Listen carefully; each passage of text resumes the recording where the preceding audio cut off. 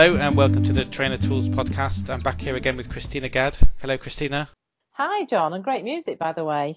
Yeah, it's a different one. It's from a friend of mine called David McGinty. It's a hard G, I'm told, but he's just released this album called There Is a Story. So I thought I would use part of that as part of a song called Conversations. Excellent. So I thought I'd promote it for him. So David McGinty, There Is a Story. Nice. Yeah, it is. It's nice, yeah. And it's called Conversations, which suits this podcast, I thought. So It certainly does, yeah. I'm looking forward to ours. Well, yeah. Well, this is our third one because It is. we started off doing your five top secrets of accelerated learning, and Yes. and since then, because ended up going on for so long, we started breaking it down. So people listening to this that haven't heard the initial one or the second one, where we started breaking down talking about objectives, should really go back and listen to those, I think, first. I think so, yeah. It'd be a good idea just to get that overview, really. So where are we now? So, well, do you want to just quickly say what the five are? Okay, so the 5 secrets are objectives that are business focused and learner centered. And that was the first. I did an overview of those, and then we looked at those more deeply last time. And then the second one is being a facilitator, not a trainer.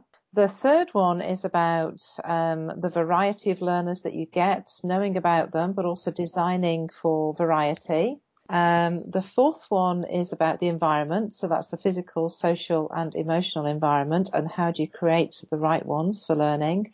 And the final one is about the brain, and what do you need to know about the brain to make sure that learning is embedded. So we're now zooming in on the second one, which is be a Yeah. facilitator and not a trainer. Yeah. Great. Okay. So how are you going to structure it?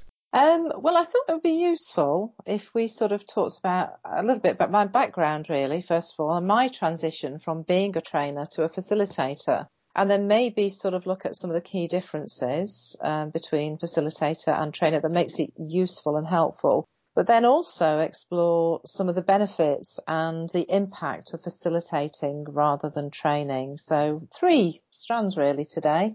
Okay. Do we need to define terms? Well, I suppose we don't, do we? Because people listening to this know all about this anyway. We have a very sophisticated audience here. I hear we have. Yes, I listen regularly. Well, there you go. That's proof. Yeah. And yeah, so let's start with your own transition from training, and I'll probably be able to echo a lot of this as we go along. So I'd be interested in hearing your story from one to the other. Yeah, well, years and years and years ago, way back in the dark ages, I was actually an engineer, and then I moved into IT training. And it was a very interesting transition because I am a people person, so I really enjoyed that. But I'm also a bit of a techie, sort of geeky sort of person as well. And I loved the IT training as soon as I started it. But thinking about it, it was the actual training part that I actually loved. And I worked for IBM, who at the time they had an education center, which was fantastic. It was sort of like all the latest stuff that we were doing and everything. And so when I learned to be a trainer, it was from other trainers, other technical trainers. So I just assumed that this was the way to do stuff. And so we did a lot of telling. I was quite bossy. I look back now and I'd I really can't imagine that, Chris. I really cringe. can't. No, You I know, was, honestly. And are you being sarcastic? way out your comfort zone. Yeah, I was quite bossy. And down to if somebody happened to flick the pages of the workbook ahead of where we were, I would sort of like notice it and maybe sort of say they wanted to get back onto the page and stuff. And so it was very much about control, I think, and actually, if I could control everything, then they would learn in the best possible way. If I spoke in the clearest possible manner, then they would learn in the best possible way. If I researched the subject beyond just what was supposed to be covering as well, I was prepared then for any sort of side issues. And so I think my aim was to be a really, great technical trainer. And I had no reason to suspect that that I wasn't going to be, or I wasn't, because I was surrounded by some great trainers and I learned from them. So you were very much trying to be the font of all knowledge. The font at the front, yes, that was me. I was definitely there. And I did put myself under quite a lot of pressure, so if I needed to learn a certain amount, I would learn way beyond that, just in case I got questions around the subject. So I was definitely aiming to be the font of all knowledge. Yeah, definitely. The thing is, though, that to some extent, that's the expectation of the trainees, as they would have called themselves in those days, as well. That Yeah. because their main recollection would have been from school or university, where you very much did have an expert, a sage on the stage. You did have that expert standing at the front, imparting their knowledge. So Yeah. the model would have been familiar to them, and that would have certainly met their expectations. I mean, to some extent, it still does with people, of course, but certainly if we're going back, a couple of decades. Yeah, and I think that's absolutely true. And I think because they were clients of IBM, they'd bought the kit and then they were using the software, they expected us to be the experts. They expected to come and find out everything. They expected to be told. And so there was that expectation. It's not like we were doing something that was mean or bad or whatever. It was, I think, of that era, what people were doing. So yeah, so that's what we did. We trained, we stood up at the front and we told people what they needed to know. I also think the expectation was two-way because it was as trainers when I started 20 odd years ago. I was doing a very similar thing, also IT training, in fact, and Mhm. also standing at the front and also the font of all knowledge. And it wasn't just their expectation of here I'm an empty vessel, please fill me up with your knowledge. That was my expectation and Yeah. my boss's expectation that you have to know this stuff so you can stand at the front and tell them. Yeah. So it was everybody in the chain had the same understanding and expectation. Yeah. And the flaw that I've sort of seen in all of that, I suppose, over the years is the fact that actually what I was actually assuming is that they knew nothing in a lot of ways. That's the big flaw, and that they didn't already have some knowledge that would be useful, something, even a comparison with another system, something that you could latch onto, some learning. So I have seen the error of my ways. John, you'll be pleased to hear.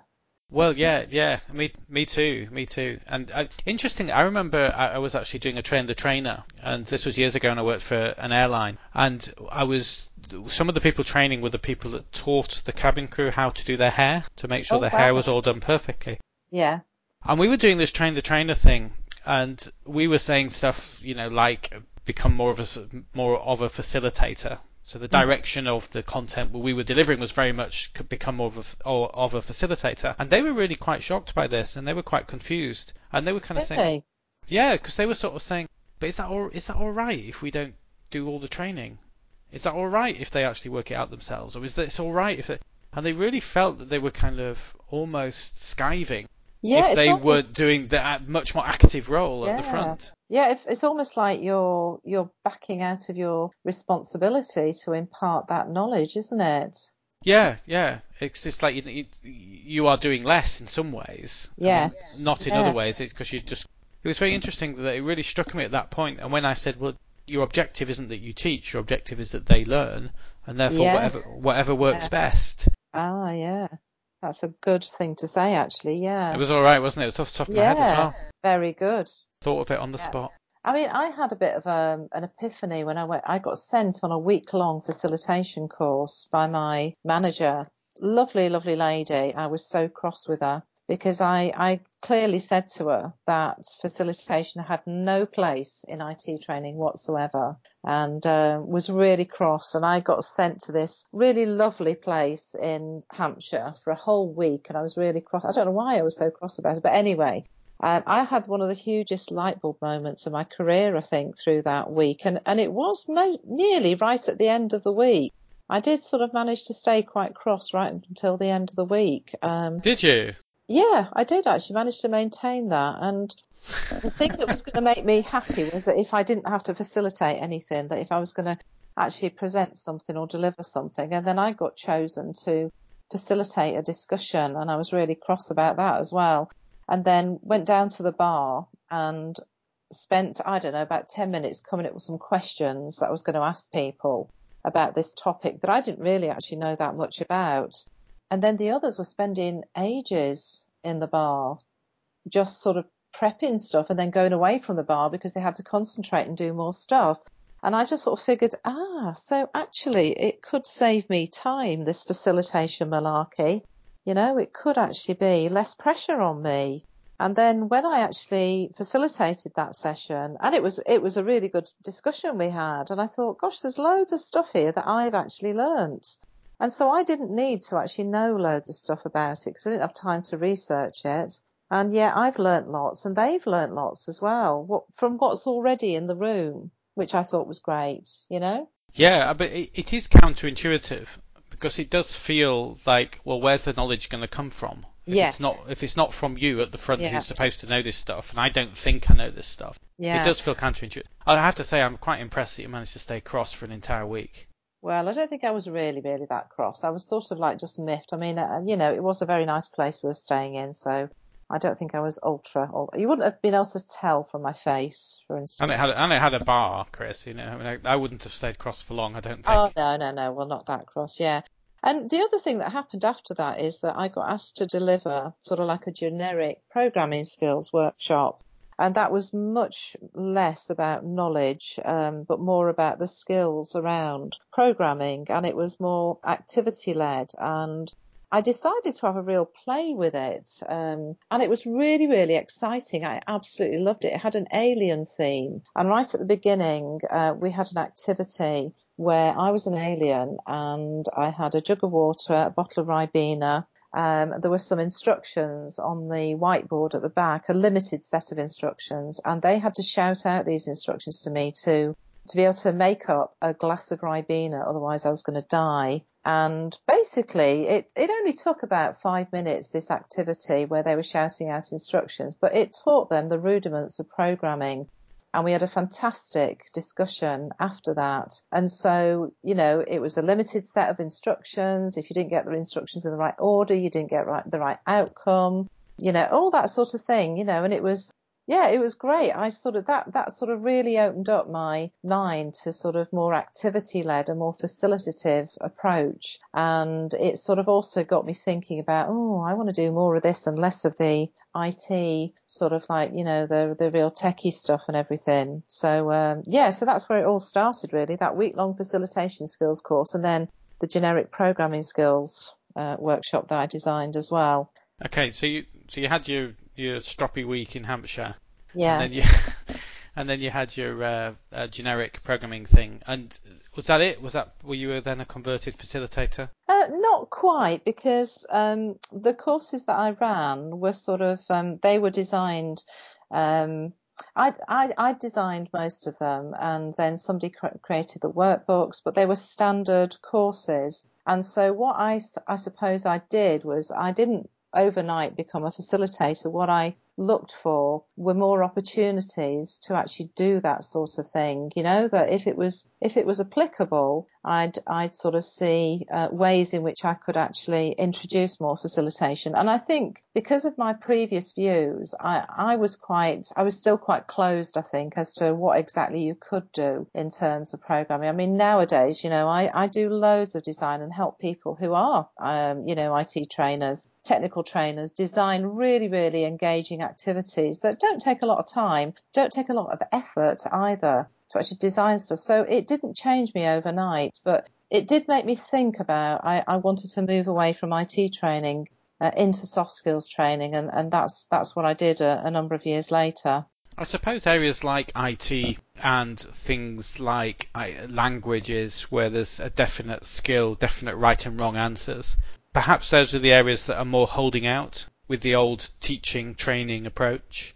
I think the thing is that people think because there's a lot to learn, you can't be messing around. You can't be messing around trying to find what it is you have to learn. You have to be doing it very efficiently, and you can. It's just, I think to me, it's a mindset more than anything. It's sort of like if I assume that I'm the person that knows everything, then I will be a trainer. I will be assuming that people can't learn from the internet, from resources, from each other, through activities. So I think that's it. It's a shift in that the places in which people can learn or the ways in which people can learn expand, as you become more of a facilitator. One course that I did fairly recently, it's probably about 4 years ago now, was a Prince 2 project management certification. Yeah. And that was very, very much a sage on the stage, a teacher. Yeah.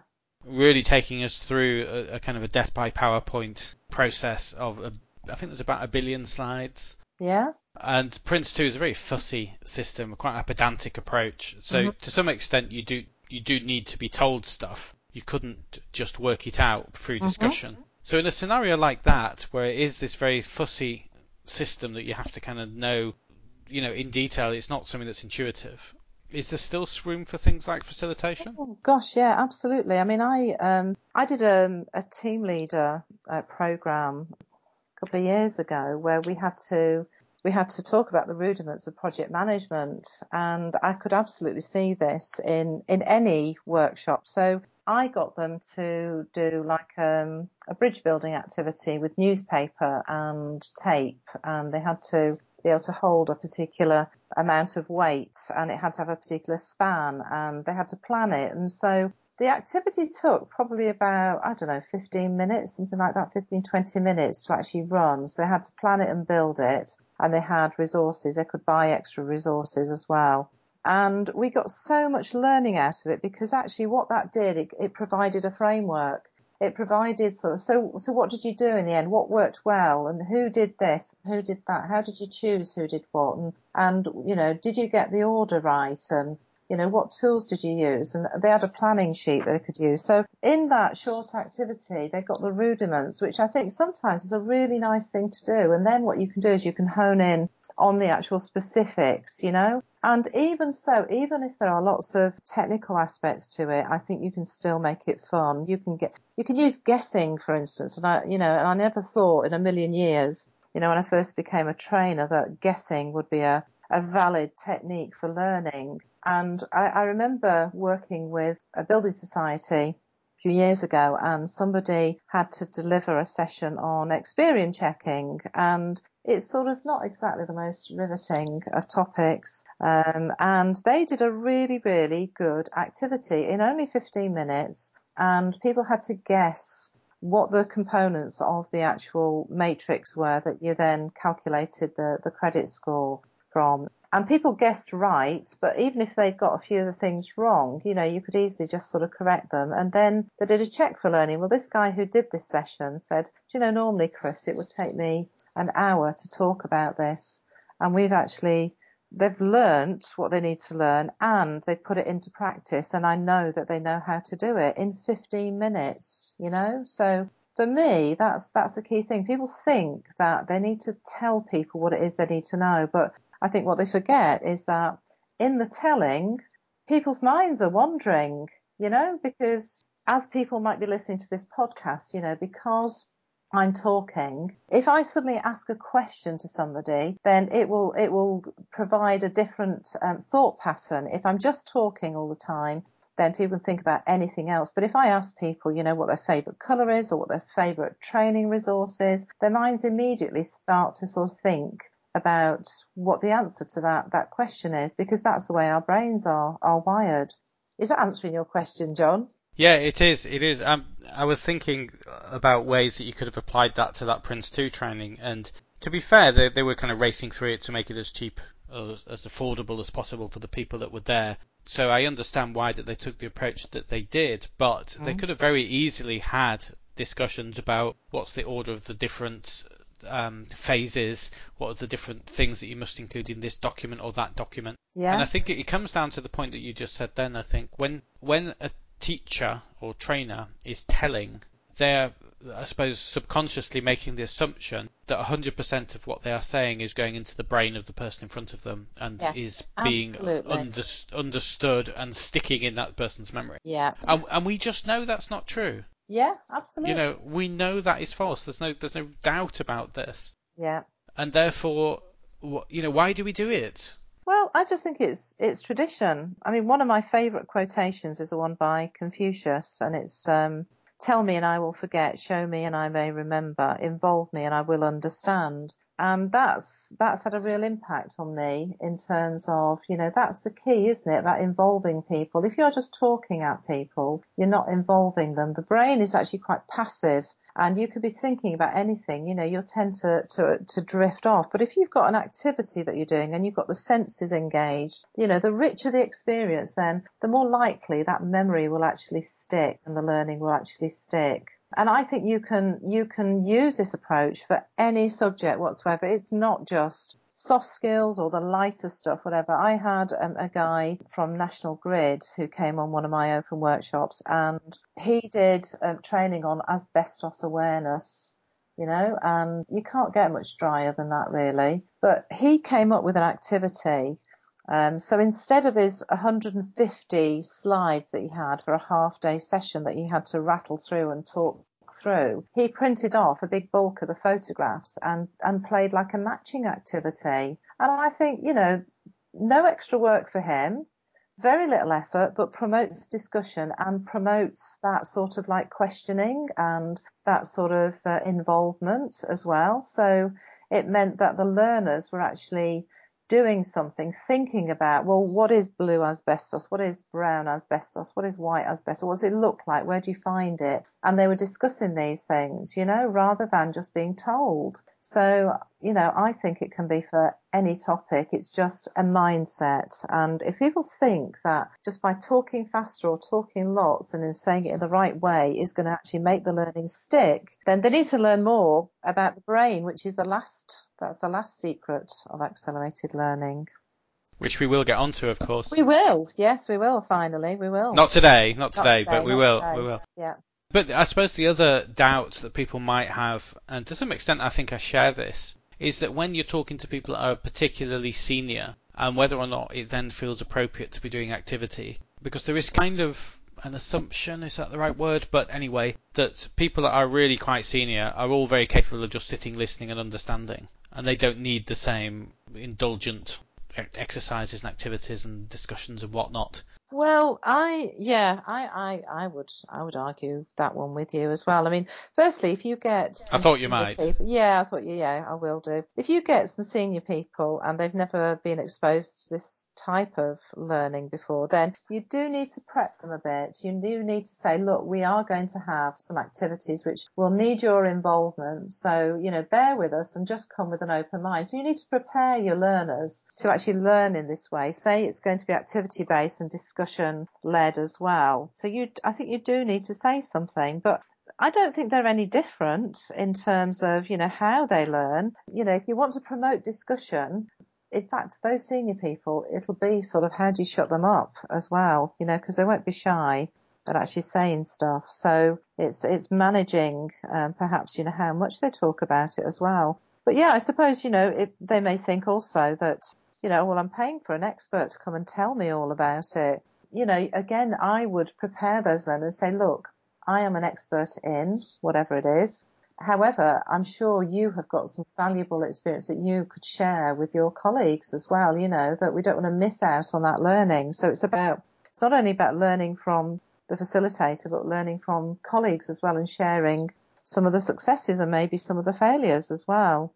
Yeah, okay. I think also you can kind of go too far the other way, because if we're talking about something where there is a right and wrong answer, and at some point someone's got to say yay or nay, someone's got to kind of put a stake in the ground. Yeah. And I think I have been on training courses as well, where almost anything goes. Yeah. Anything you say is on a flip chart, anything you write up is kind of accepted. Yeah. And sometimes you just think, but what is it? What is the answer? Yeah.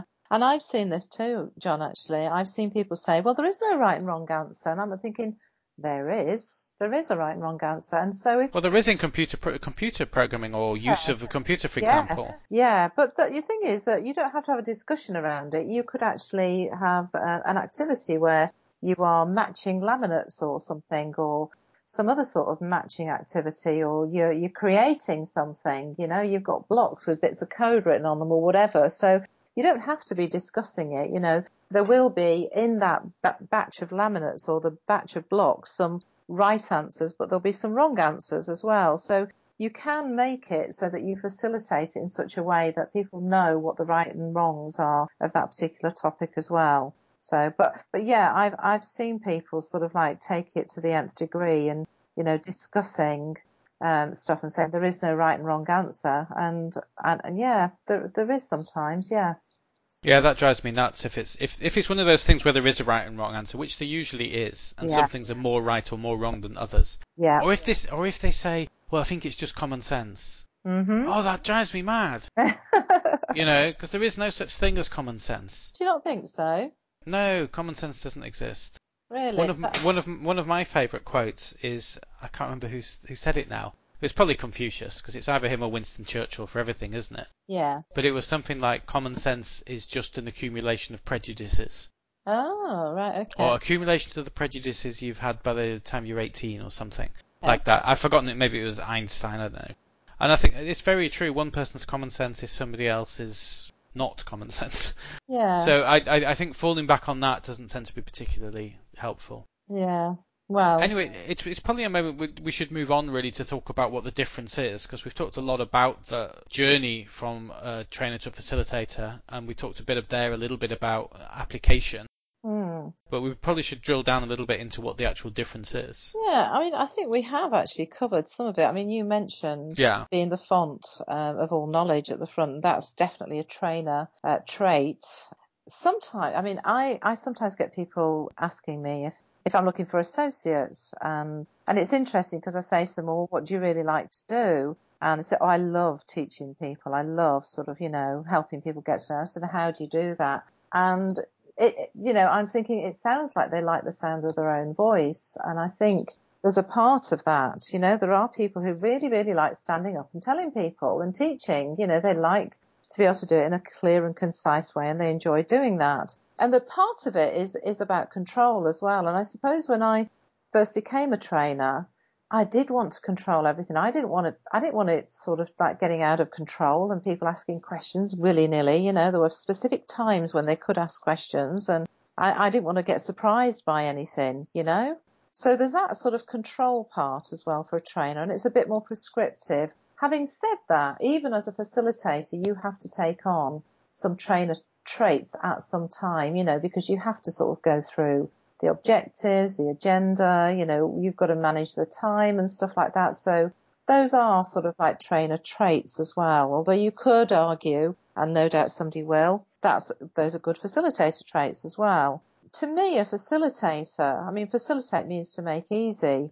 And I get a real kick now out of people really learning things and discovering stuff for themselves. I really get a kick out of that. Whereas perhaps when I first became an IT trainer, I would be getting a kick out of perhaps, saying things in a very clear manner, being pleased with that and thinking, oh yeah, that went well or whatever. Whereas now it's sort of watching people discover things, flexing as well. I used to have quite a strict timetable and session plan, whereas I do flex now with groups, and draw things out of them. And if they're particularly interested in something, making time for that, because if they get to meet their objectives as well, then it gets them all bought in.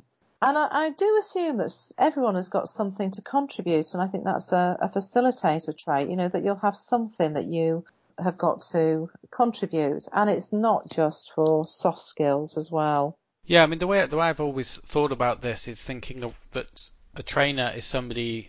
At one end of the scale, the trainer is just imparting knowledge. Yeah. Content, very much in charge of content. Mm-hmm. And the other end of the scale, a facilitator would be zero content but 100% managing the process. Yes, yeah, absolutely. And that's how I've kind of thought about the two words and how they apply. One is in charge of process, one is in charge of content. Yeah. And you kind of move along a scale between the two things depending on exactly where you are and what you're saying. So you may dip into training a bit of content for 5-10 minutes. Yeah. But then you'll zip across to just managing a process or something. Yeah, and I would agree that, a good facilitator would actually sort of glide seamlessly, along that spectrum, because it is quite a spectrum, all the way from completely, the ball's in the learner's court, all the way to, managing absolutely everything. So, yeah, you have to glide seamlessly along that spectrum, really. I should say we did a podcast a while ago with a guy called Nick Eve, and he was around facilitation. Did you hear it?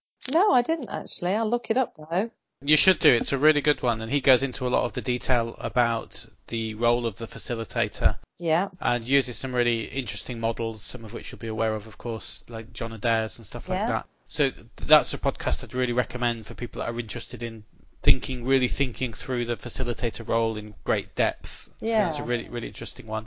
Yeah. And there was also one about improvisation, because you mentioned, and again, about being a lot more flexible. Yes. Paul Levy, who's done a couple of podcasts with us now, he was talking about the role of, well, improvising as a technique, which again was quite an Oh, interesting yes, one. I And did I hear that certainly found one. that, yeah, Yeah. it's good, isn't it? I found that quite Yeah. influential. Yeah. That's a bit scary though, isn't it? Completely improvising. That's sort of completely off-piste, isn't it, that? Well, yeah, it was very much, approaching, standing there, humble inquiry was the phrase he used, where you Yeah. just say, right, well, what do you guys want to get from it? And Yeah. as long as you're meeting the objectives that you've been contracted to meet, Mhm. you've just got this head full of ideas and perhaps some other resources around you in terms of activities that you can pull out the bag. Yeah. And you do that and you just go along and see what happens and go with the flow, which I think is, I really like the idea of that, of being that flexible and being that able that you can just still make sure stuff happens, still make sure there's enough structure and there's enough flow and there's enough energy to meet some objectives, but still approach it in that real improvisational way. I find that to be really, really interesting and inspiring way of doing it. Yeah, it is. I mean, you would have to be, rather than being an expert in the subject, whatever it happens to be, you have to be an expert facilitator in a way to be able to do that. So somebody just starting off, I'm not sure they would be able to pull that off necessarily, but it's something to aspire to, I suppose. But as you probably guess, John, from me, is that, I would be keen on, yeah, if the objectives are met, then fine. I am all about the objectives. If those are met, then it's good.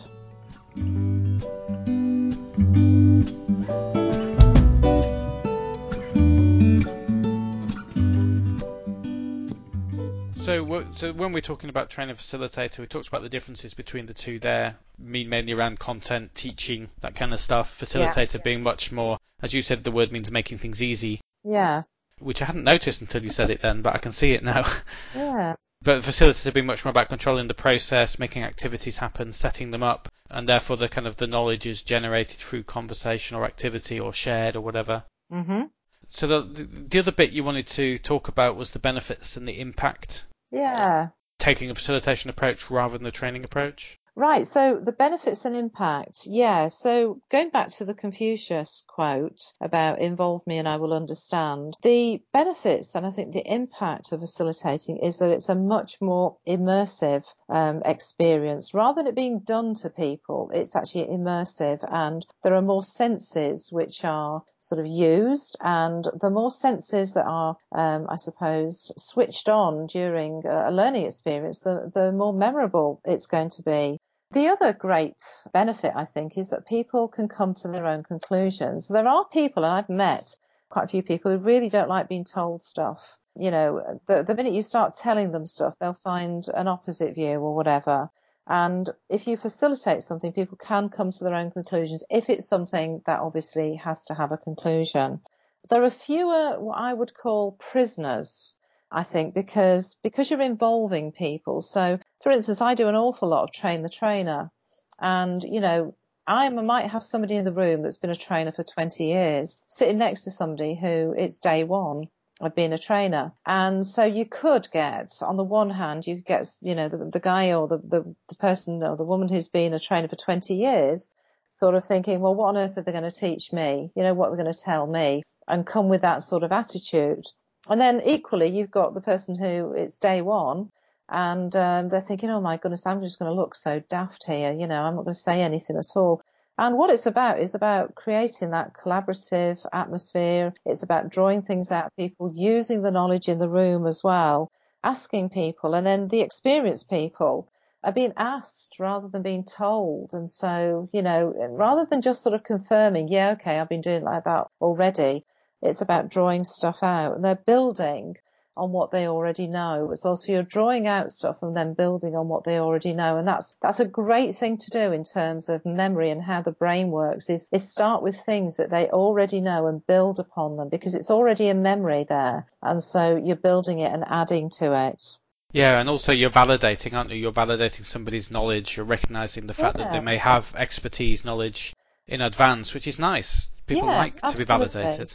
They do. And as you said, people don't. That's another quote, isn't it? A Churchill quote. I like to learn, but I don't always like to be taught. Yes. And people do sometimes take a contrary view of this, which is probably one of my own traits of not particularly liking to be I can't taught. imagine that, John, at all. No, it's true. It's true. I know. Yeah, no, I can't imagine that. Well, I haven't always been this polished professional you see before you now, Chris. Oh, well, There is a stroppy contrarian inside, yeah, well, I well think that's hidden. for everybody. Yeah. Yeah. Yeah, so for me, it's sort of, I think just in a nutshell, it's more immersive, it's more fun, it's more memorable, it works in the way that, helps the brain to remember stuff, and you're building on the knowledge. You're not limiting the knowledge to be just stuff that's in your head. The learning experience comes from the environment, the resources, the people that are there, the activities, and you.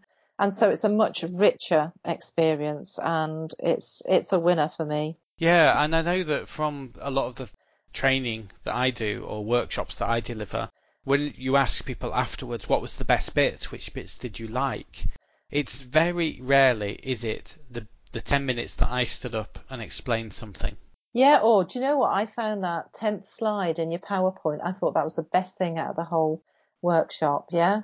People Very rarely do you get that, isn't it? I've never had Yeah. that. I've never had No. that. I have had people commenting on the fact that I used my own graphics in my slides, but not actually, that 10th slide was key. It really made me think. It's usually when we had that discussion or when we had that activity, there was a real light bulb moment, or I came to realize through doing this. It's usually through doing or discussing people have those little light bulb moments, So, yeah. It's always that in my experience. I think Yeah. almost always, or literally always, Yeah. it's the discussions we were able to have, the conversations we could have. Yeah. It was, that activity was the one that kind of really broke through for me. It's always that. Yeah. The only feedback I've ever had about PowerPoint in a positive sense was someone once said to me, "You don't really use PowerPoint, do you?" Mm? And they were quite surprised. They were expecting a sort of a PowerPoint-led thing, and I'd basically just not used it. Mhm. I rarely do unless it's something I'm really unfamiliar with. Mhm. But yeah, absolutely. The feedback, the bit that's memorable, the bit that people really enjoy, that get the most from, is always the bits that were facilitated. Yes. Yeah. And the facilitator taking their role as being, I've got to create environments and activities and conversations which allow learning to happen, Yes. Yeah. rather than I've got some content here, let me shove it into your head. Yes. And I think it just makes for a better experience, John. And I think you're right. Feedback. If I say what was the best thing, I've got on my feedback forms, what was the best thing. And it's usually about the interactions with other people. It's usually about, being together as a team and, exchanging ideas and stuff like that. So if that's the case, why are people just peddling just one set of ideas? Why not get ideas from everybody? And people aren't daft. They can sort out the good ones from the bad ones. So encourage that, I would say. Absolutely, it's just a much more engaging experience for everybody, and you get to share a lot more different ideas. People get exposed to more. I think it just wins in every count, really. And It does. I suppose it's partly the fear of control that you mentioned that might stop people, and also people feeling that they need to do things very quickly, and the time pressure, which you've already dealt with, I know, in your earlier example. But I think Yeah. there's a couple of, and maybe the expectations issue. You've got the expectations issue as well. So there's a few things which are there perhaps hold people back from thinking that they could just go hell for leather and just go facilitation mad. Yeah, there is that danger, isn't there? They think, oh, well, we can facilitate everything.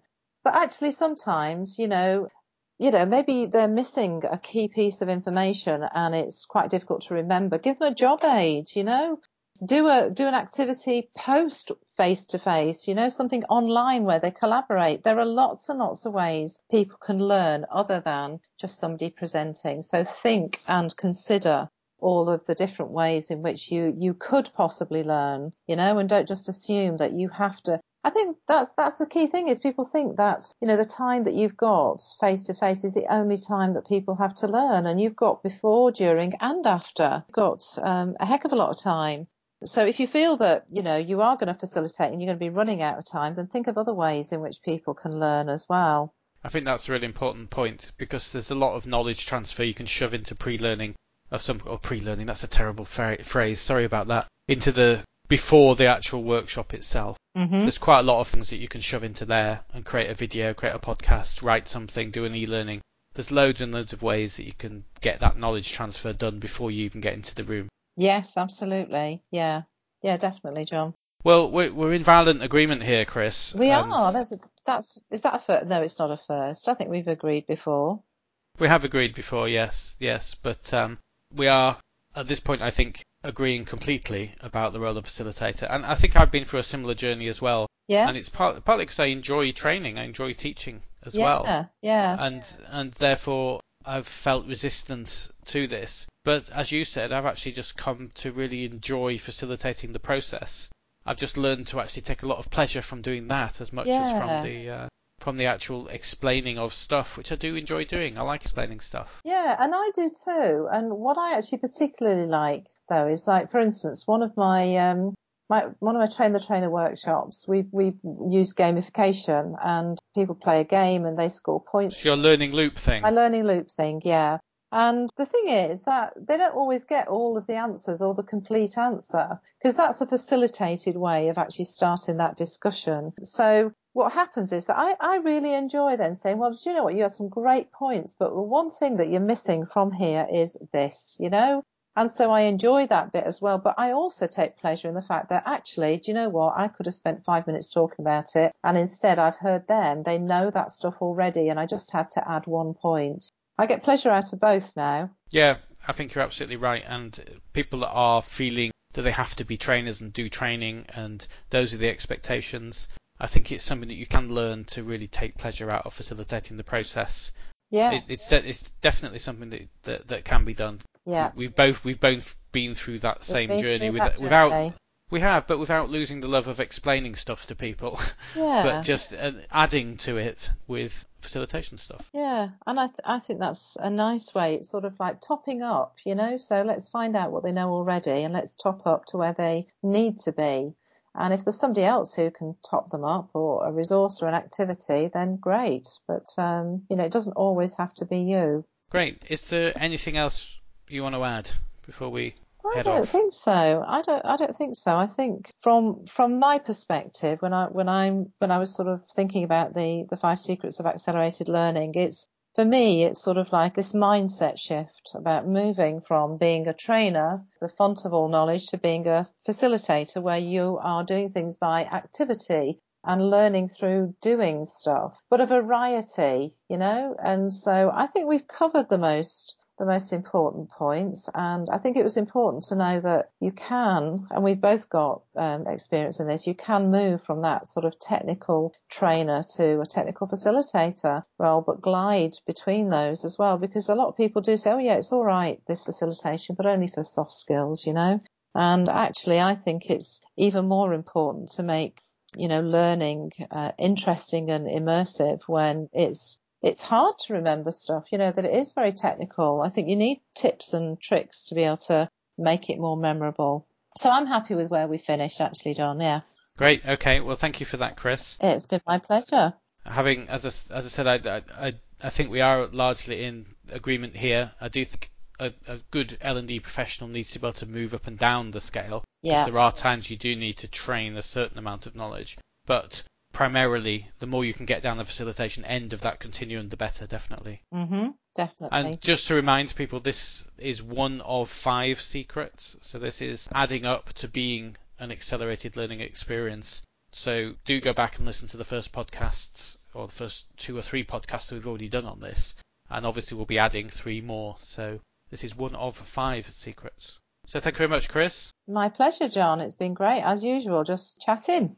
Yeah, and I will see you again soon. Yes, thanks very much.